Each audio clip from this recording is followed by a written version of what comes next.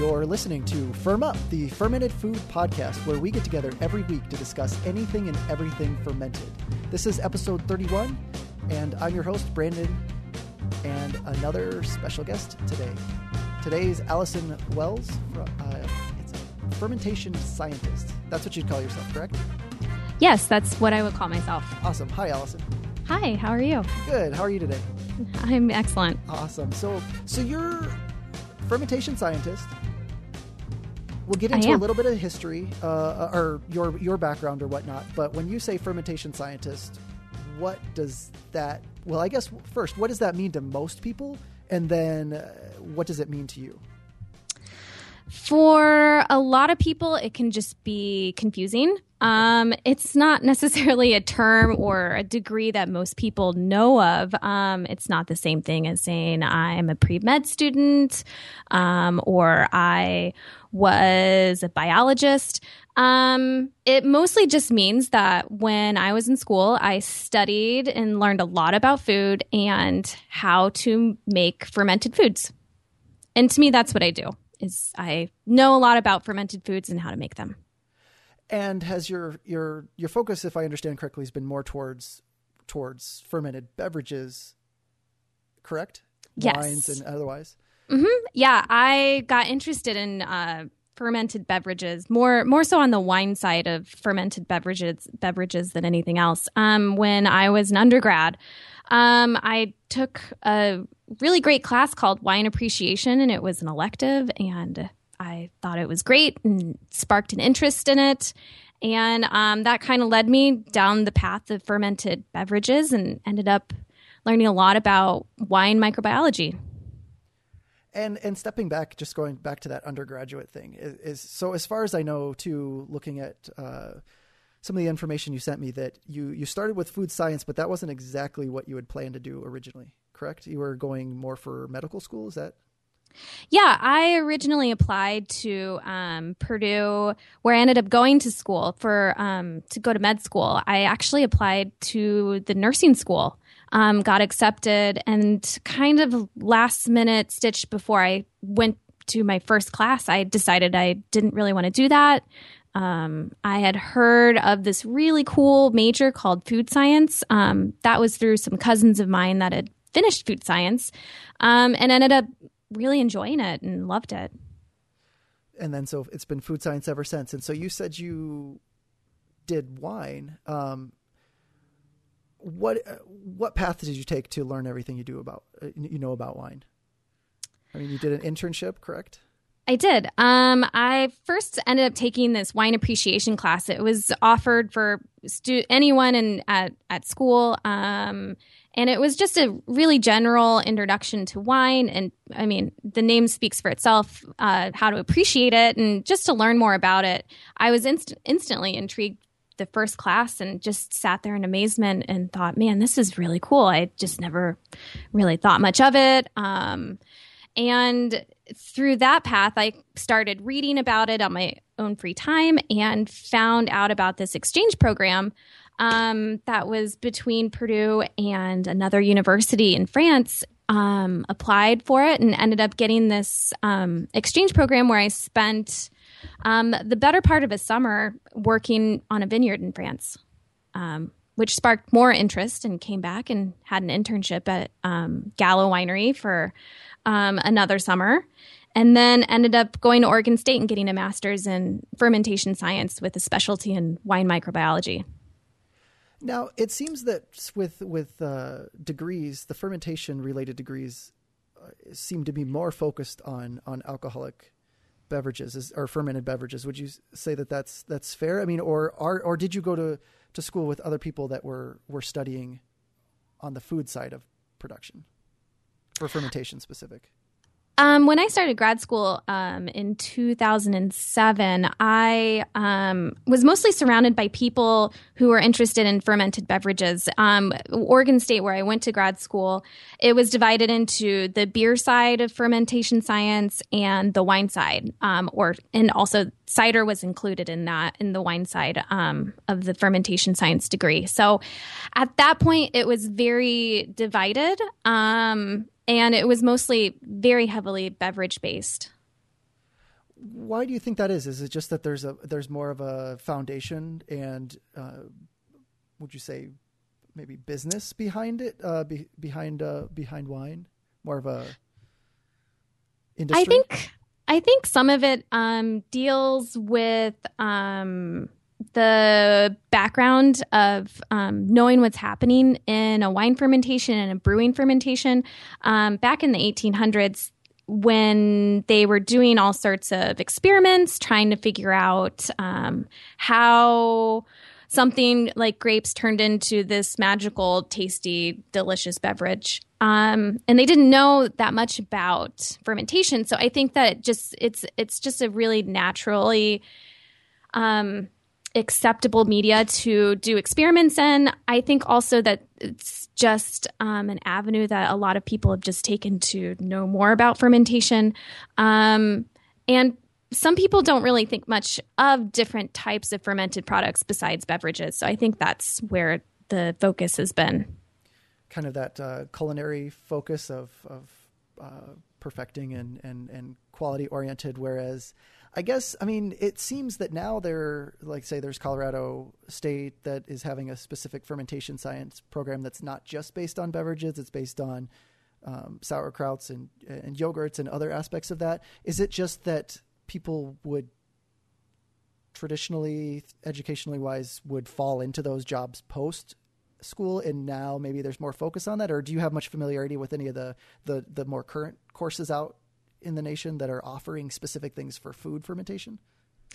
I think a lot of it is what you just said. A lot of focus is just on food science, and once people graduate and leave college and go into the food industry, they find out a lot more about fermentation. And it is mentioned in school in food science courses. There's usually people take a food microbiology course, but it's just a semester or a year-long class depending on where you go to school. So not much heavily dominated focuses on the fermentation side or the microbiology side, but I think people are naturally becoming more interested in it. Just through media, there's a lot of emphasis through nutrition about probiotics. So I think a lot more people are becoming more aware of it and thinking that and understanding that it's something that is very important, and a lot more emphasis and education is put on it than before. And did I catch that correctly? And about even microbiology wasn't necessarily as much the focus in fermentation science throughout. Like it'd be part of the course, of course, but was there as much emphasis on it as there is? I mean, it seems like now there's like you're saying, media. There's microbiology is just becoming something that's people are much more aware of. Is that also what you're saying? Is this kind of happened in education? I think that microbiology has always been important, but in food science, when you're doing your coursework, they mention it, talk about it, and there usually are some courses that you take. But I think it just depends on what specifically you're looking into. In brewing science, there is a lot of emphasis on microbiology through yeast fermentation, and wine science. A lot of it's based off of chemistry.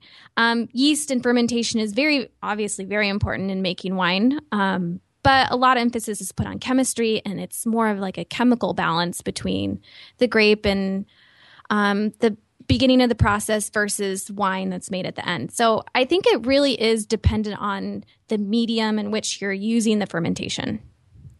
Okay. So, well, and I'm assuming to a certain extent you learn about yeast, and since most of the time for beer and wine, the same yeast are used and there's fewer wild fermentation processes going on, that there's probably a lot less to account for. Like you're talking, just focusing on the chemistry. Would you say that's fair to kind of put it that way? Or? Yeah. A lot of emphasis is put more on the chemistry of brewing science and wine science now. Years ago, in the early 1900s, there wasn't much known about yeast and how they fermented and consistencies and native fermentations versus controlled fermentation. So a lot of research was done on that side the process. But now that we know more about it and we have consistent results and domesticated yeast strains, and there's not so many wild fermentations, more emphasis and study is put on the chemistry behind it. So fermentation acts more as a vector for research, in that the fermentation itself is important because you need it to make wine and beer. But how the yeast are interacting with different chemicals in the process itself is different from, and that's where most of the research is focused right now. Now, when it goes from wine to switching kind of gears to food, your background with wine and beverage fermentation, how does that translate for your understanding of food fermentation, which sometimes does involve more wild ferments as opposed to the one or two yeasts or otherwise used?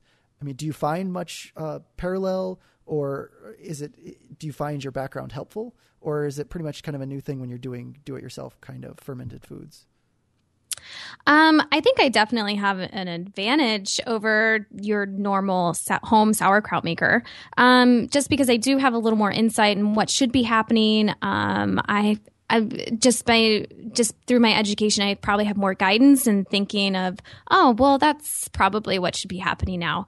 But I'm still kind of clueless and learning myself about all of these different fermented foods. As I said earlier, most of my background's been in wine microbiology. And it wasn't until recently that I started branching out and making bread with sourdough starters and sauerkraut and kimchi and all of these other really cool fermented products. So I myself am always learning. There's always a learning curve.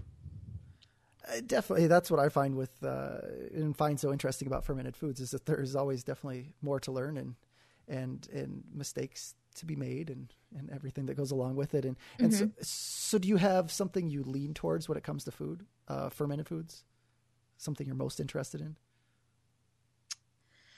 Yeah, I mean, I used to have a sourdough starter, but unfortunately it perished. So, I mean, that itself has been a learning curve of figuring out how to make my own native sourdough starter and feeding it and treating it like a baby and, caressing it and growing it and then using it to make bread. So that itself is a whole process that I'm still learning and doing research on all the time and talking to people. And so when you talk about research for yourself and these kind of things, I mein, I like to geek out on this, but I don't have a microbiology background. So I mean, I kind of just make up with it with reading more. But are you really digging in deep, or is it more just a curiosity in the production side of things, or just the process of making it? It's more an interest in the process of making all of this. I do read some sophisticated scholarly journals through resources that I have just from being in graduate school. And I do have a lot of scientific-based books about it. So I do, when I get really interested in something, I'll pull those out and read them and highlight them and tag them. But for the most part, it's mostly just the internet and just, talking to lots of different people. I think that's kind of how a lot of people learn. A lot of making sourdough and sauerkraut is more of an artisanal thing that you learn from your parents or your grandparents or your neighbor and get information from them too. Thinking back to the wine and that passing down of generational information or whatnot, did you find that was more the case overseas when doing an exchange program versus working in winery stateside? I mean, is there more of that generational thing, or are a lot of winemakers focused on the science as well? In France, it's a lot of a generational thing. A lot of things are passed down. They do know a lot of the science behind it, but it's mostly this is what we've always been doing, so why change it? And I'm not quite sure why this is happening, but I know it works. Whereas here, there is a lot more emphasis on the education of it and learning more about it. But when it comes to harvest, which is coming up in the next week or few months and that sort of thing on the West Coast. Even though people do want to know the research and the science behind it, they still have to make a product which is tasty and delicious. So they just kind of follow suit and just do what they've always done. Okay. Well, where's the balance? I mean, what do you find that those vineyards that really focus on the science aspects, on exploring new things, that maybe are doing things beyond what has always been done? I mean, does it make a noticeable difference? I mean, does it really help? Or is this really just something that can't, like fermented foods, that can just be passed down generation to generation? And do you notice a difference in taste, in quality? Yes, I can taste a difference in quality versus people who do have an education and think about what they're doing versus people who just do what they've always done. I think that the changes that do happen are very slow and maybe not obvious from year to year. But if they do make lots of small changes, eventually there is a sensorial difference between wine from, say, a harvest from 2000 versus maybe now.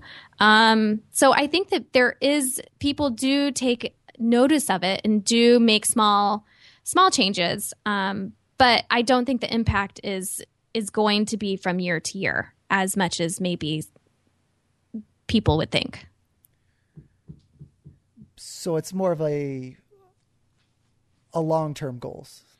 Yeah, I mean, it's hard. I think makers kind of get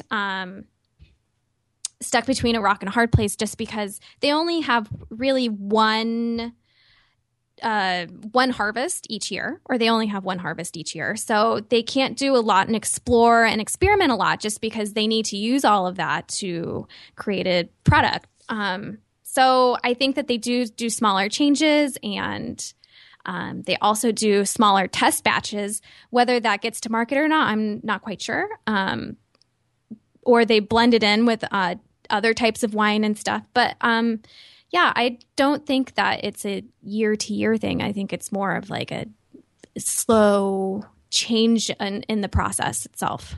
Okay, and that makes me think too. Are like maybe they're doing some of those test batches, but are there any places or universities where they do kind of have a test vineyard of sorts where they can really measure a lot, have a lot more measurable results, or if it can drastically change one aspect and see a difference, or is it really a production experiment of sorts? Is that it really just does happen at the vineyard?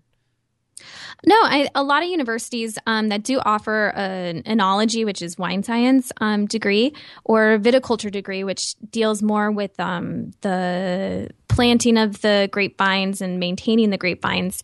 A lot of those universities do have an experimental vineyard, and then professors and researchers who focus their time on different aspects of wine and winemaking.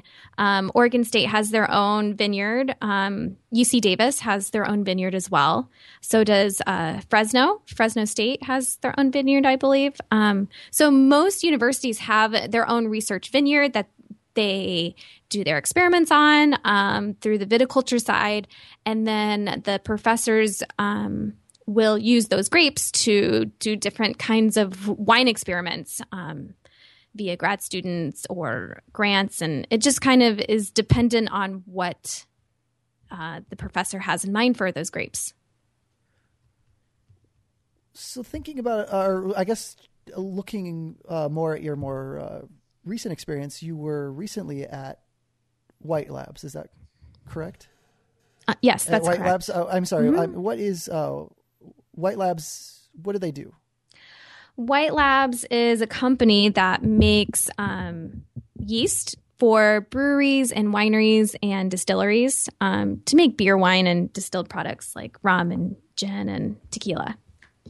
Okay, and is this industry level, or is this to the public or otherwise? I mean, who's the main target audience for this? They mostly cater towards the brewery industry, but they also make what we would call vials of yeast for home brewers and home winemakers. And so White Labs is a very small niche market, and they're one of only 2 or 3 liquid yeast companies. Liquid yeast meaning that it is a active growing slurry versus like a dry yeast that you would maybe find at the grocery store. Okay, and so what did a general day look like for you as a fermentation scientist in a place like this? I mean, were you actively developing new yeast products, or is it something else totally different?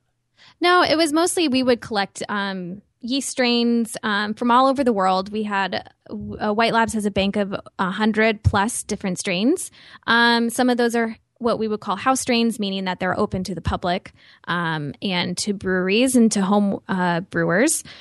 And then we also had what were called private strains, which were strains that were collected from a brewery. They would send it to us and say, hey, I really like this yeast strain. It makes my Hefeweizen do this, and I like it because of these reasons. Please store it for me. And when I want it, I want you to grow this up for me. So we would do specialty things like that for them, for breweries and wineries. What does storing of those things involve? I mean, is it very difficult to store yeasts for these if they're having a service do it for them? I'm assuming there's a little bit more to the process. It's not hard. It just requires some specialty equipment and ingredients. So whenever something would come in, say for a private strain, I would test it for purity to make sure that it is what they really thought it was, and consult with them with what exactly they wanted me to quote unquote freeze.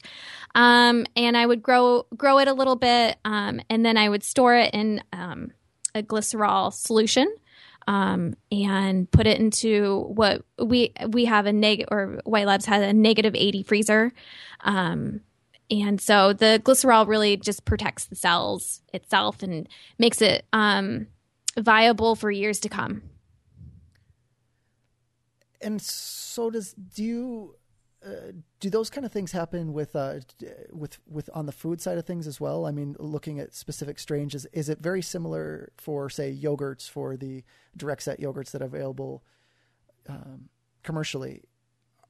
Are those being stored kind of the same similar ways, or is that totally different between beer and There's a lot of different ways that you can store microorganisms. Freezing it in a -80 freezer is one such method.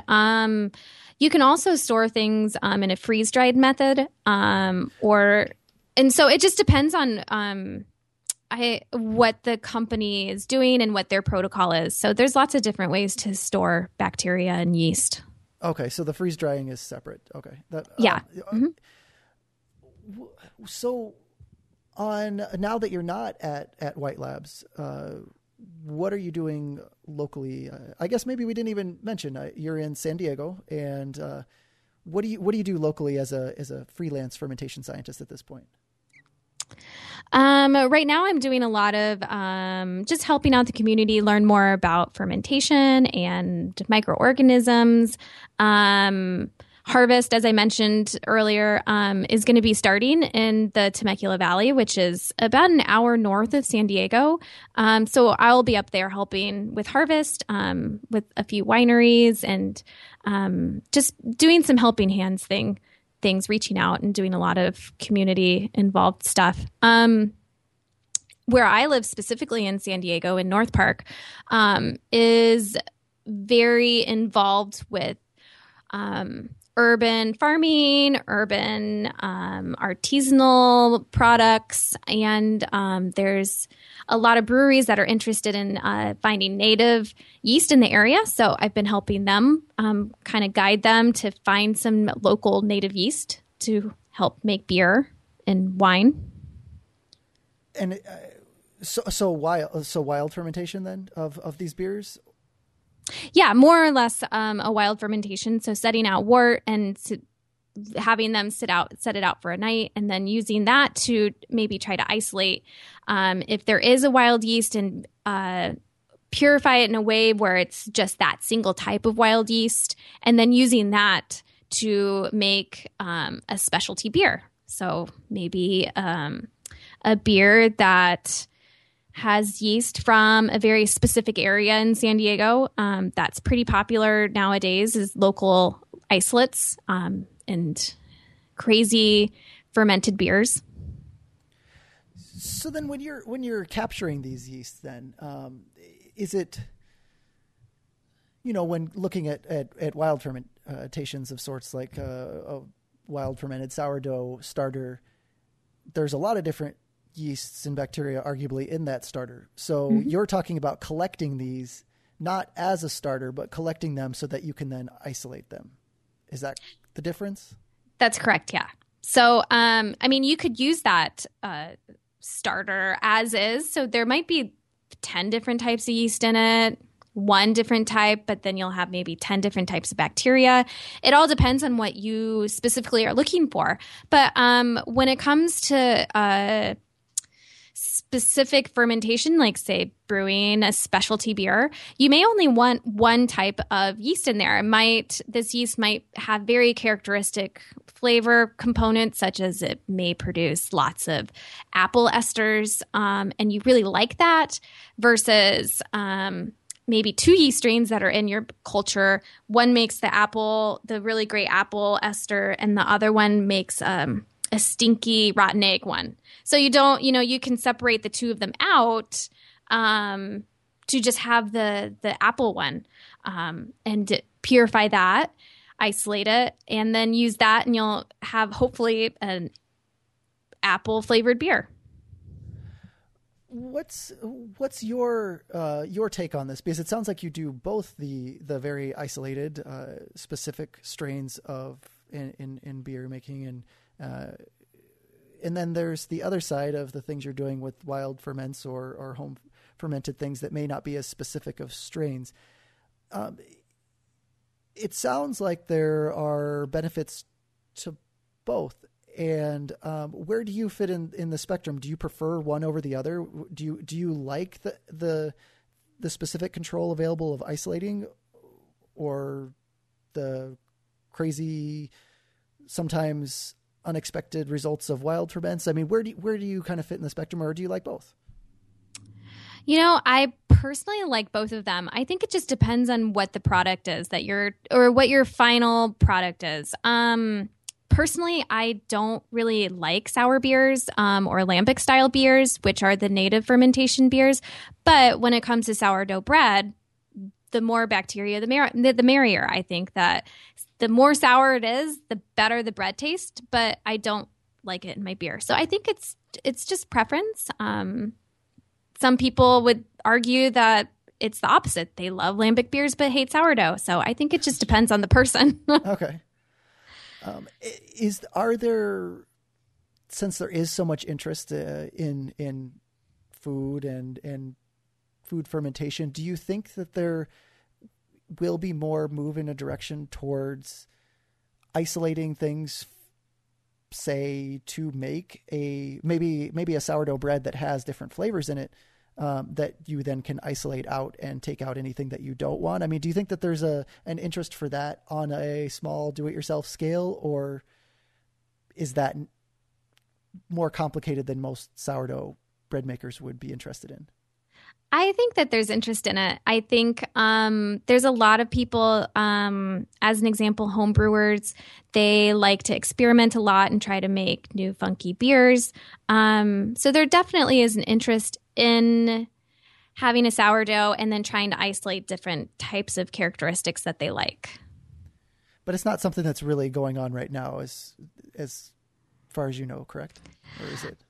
I think a lot of people do it in their own free time at home. I just don't think maybe it's as common knowledge as what people think. Okay. So then is your experience with seeing actively participating in the San Diego community, do you see changes as well as, I mean, I don't know exactly what it's like on the West Coast versus the Midwest where I'm at. These things are growing in interest and more people are interested in them. but it seems to grow more and more every year. Is it still that way out, would you say, on the West Coast, or is pretty much everyone fermenting and everyone interested in this kind of stuff now? I think it's the same as in the Midwest. I think a lot of it's coming to light. A lot of people are interested in it, and there are more microbreweries popping up, especially in San Diego. A lot more urban wineries, a lot more artisanal yogurt shops, all sorts of these different things. The same as in the Midwest. I think there's just more education and research that's been brought to light in the past few years about fermentation. And thinking of that research, I mean, do you have anything specific or places that you recommend people go to, or places like when you're out in the San Diego community that you have them look at, or books to read, or different things like that? Yeah. One book that I probably use all the time whenever I'm making sauerkraut versus sourdough, beer, wine, whatever it is. I consistently go back to this book called Yeast. It was written by Chris White, who, shameless plug, is the owner and president of White Labs. But it's a very well-written book. It's very easy to understand. You don't need to have any sort of scientific background to understand what he's a very simplistic person, so it's easy to read. So I really reference that book a lot. I guess from the winemaking side, or even just fermentation in general, I do consult another book called Techniques in Home Winemaking. It's written by a man named Daniel Pambianchi. He's a winemaker over in the Finger Lakes in New York. And I use it more as just a general outline about fermentation as well. He also does a very good job of explaining fermentation, how it happens, and how to control it. More on the side of yeast fermentation versus bacterial fermentation. But both books I recommend to people all the time. Awesome. I'm actually going to have to check those out because I wasn't familiar with either of those. So new reads for me as well. And do you have any recommendations for people, since most of Firm Up is about food fermentation, for people that are interested, that maybe would like to get into home beer or wine making? I guess first, do you do any home beer or wine making yourself? Yeah. For me personally, it's a lot easier to brew beer at home than to make wine, just because it's easier to find the malt and the hops, more so than getting good quality grape juice. Even in California, you have to be thinking ahead and planning ahead. Whereas brewing, I can wake up and say, hey, I just kind of want to brew some beer today. So I end up brewing beer probably 4 or 5 times a year. It's something that I really like doing. And that itself is a learning curve. I started out in the wine side of all of this, in the fermentation field. So, I mean, I reference the yeast book all the time to learn more about how to brew beer. And I just think it's really interesting. Do you find that there is a lot of similarity, or is it drastically different to brew either beverage? It's funny because when I started working at White Labs, I was hired on to do a lot of their wine research and wine specific products. And it's amazing how different the two fields are. The language is different, which it was very hard for me to catch on different vocabulary words that are used in the winemaking side versus the brewing side. But after doing some research and just kind of looking into the vocabulary itself, it's a very similar process, just different ways of doing them. Okay. And what's your favorite beer to, I guess, make at home? I mean, do you have a favorite at home or a favorite to drink? Is there a difference? Yeah, there is a difference. I really like IPAs, and ale type beers. Like I made a honey ale a few years ago, which I thought was pretty good. But I might be a little biased about it. But, there's some beers that I don't have the knowledge or I feel like I'm not set in making them yet. Like lagers, I don't think I have the right setup to brew a lager beer versus an ale beer, just through differences in fermentation characteristics. So, does it take a lot of equipment then? I've looked into it somewhat, and it seems like depending on what a person wants to make, there's different equipment that they're going to need. Right. What I have set up here is very elementary. It's just honestly like a pot and a 5-gallon glass fermenter or carboy. But to brew an ale beer versus a lager beer, it needs to be a lot cooler to brew a lager beer than an ale beer. So that's what is the challenge for me in San Diego. I don't have any sort of cooling regulator in the summer, especially right now. It's pretty hot during the day, but it cools off significantly at night. So that would be my problem, is I need more of like a temperature regulator, some sort of like jacketed carboy to make a lager beer. Okay, so it doesn't necessarily it just takes a little bit more planning for certain beers, not necessarily a whole lot of fancy equipment. Right. Yeah. You don't have to have, I'm sorry, I misspoke. You don't have to have fancy equipment to brew beer. I definitely don't. But it definitely does take some more timing and planning and thinking ahead. Well, what's next for you, since you're not at White Labs anymore? What are you going to do as a freelance fermentation scientist? Do you have any plans? To be honest, I really don't. I'm just going to see where this takes me. I've had a lot of dumb luck in the past 10 or so years. I just happened to fall into food science and happened to spend a summer in France working on a vineyard that led to an internship at a winery, which led to, just by chance, graduate school that led me here to San Diego. So we'll see where I end up. Awesome.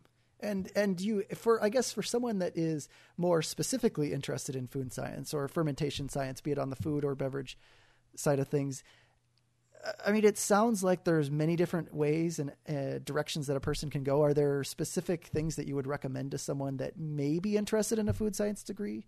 What direction to go? Yeah, I mean, if you're interested in a food science degree, I think that first off, you should probably look into any of this land grant universities, meaning every state has a land grant university. Oregon State is Oregon's land grant university. I believe UC Davis is California's land grant. And you can Google it and do a lot of research that way. It's food scientists in specific are very far and few. So it might be hard to find a food scientist in your area, depending on where you are. But I think just Googling food science is the way to go. And then just one other thing in regard to a degree. It seems that there's kind of two paths, that if someone really wants to dig down and do the science side of things, the food science degree, is that something that you feel someone would benefit from if they're just like, say they want to do an artisanal fermented food, anything, or fermented beverage, any kind of business or whatnot? I mean, do you think a food science degree really helps anyone in that regard? Or is it really for the people that want to, work in some form of industry of sorts?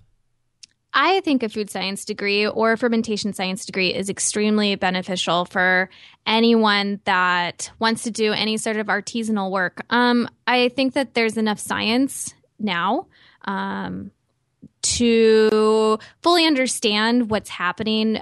Say you're doing artisanal cheeses. By having a food science degree and a fermentation science degree, you can troubleshoot what's happening. You'll just have one step above someone who doesn't have that degree. I think that it's beneficial to anyone. I don't think you can ever lose from more education. Definitely. I agree on that one. So excellent. Well, do you have anywhere that you would like to direct people? Are you on Twitter or otherwise? I didn't ask you that beforehand, so if you don't, that's okay. I am not on Twitter or I'm on Facebook, so people can Facebook me. But hopefully, I mean, we'll see where this takes me. You can probably find me on Twitter maybe in the next few days.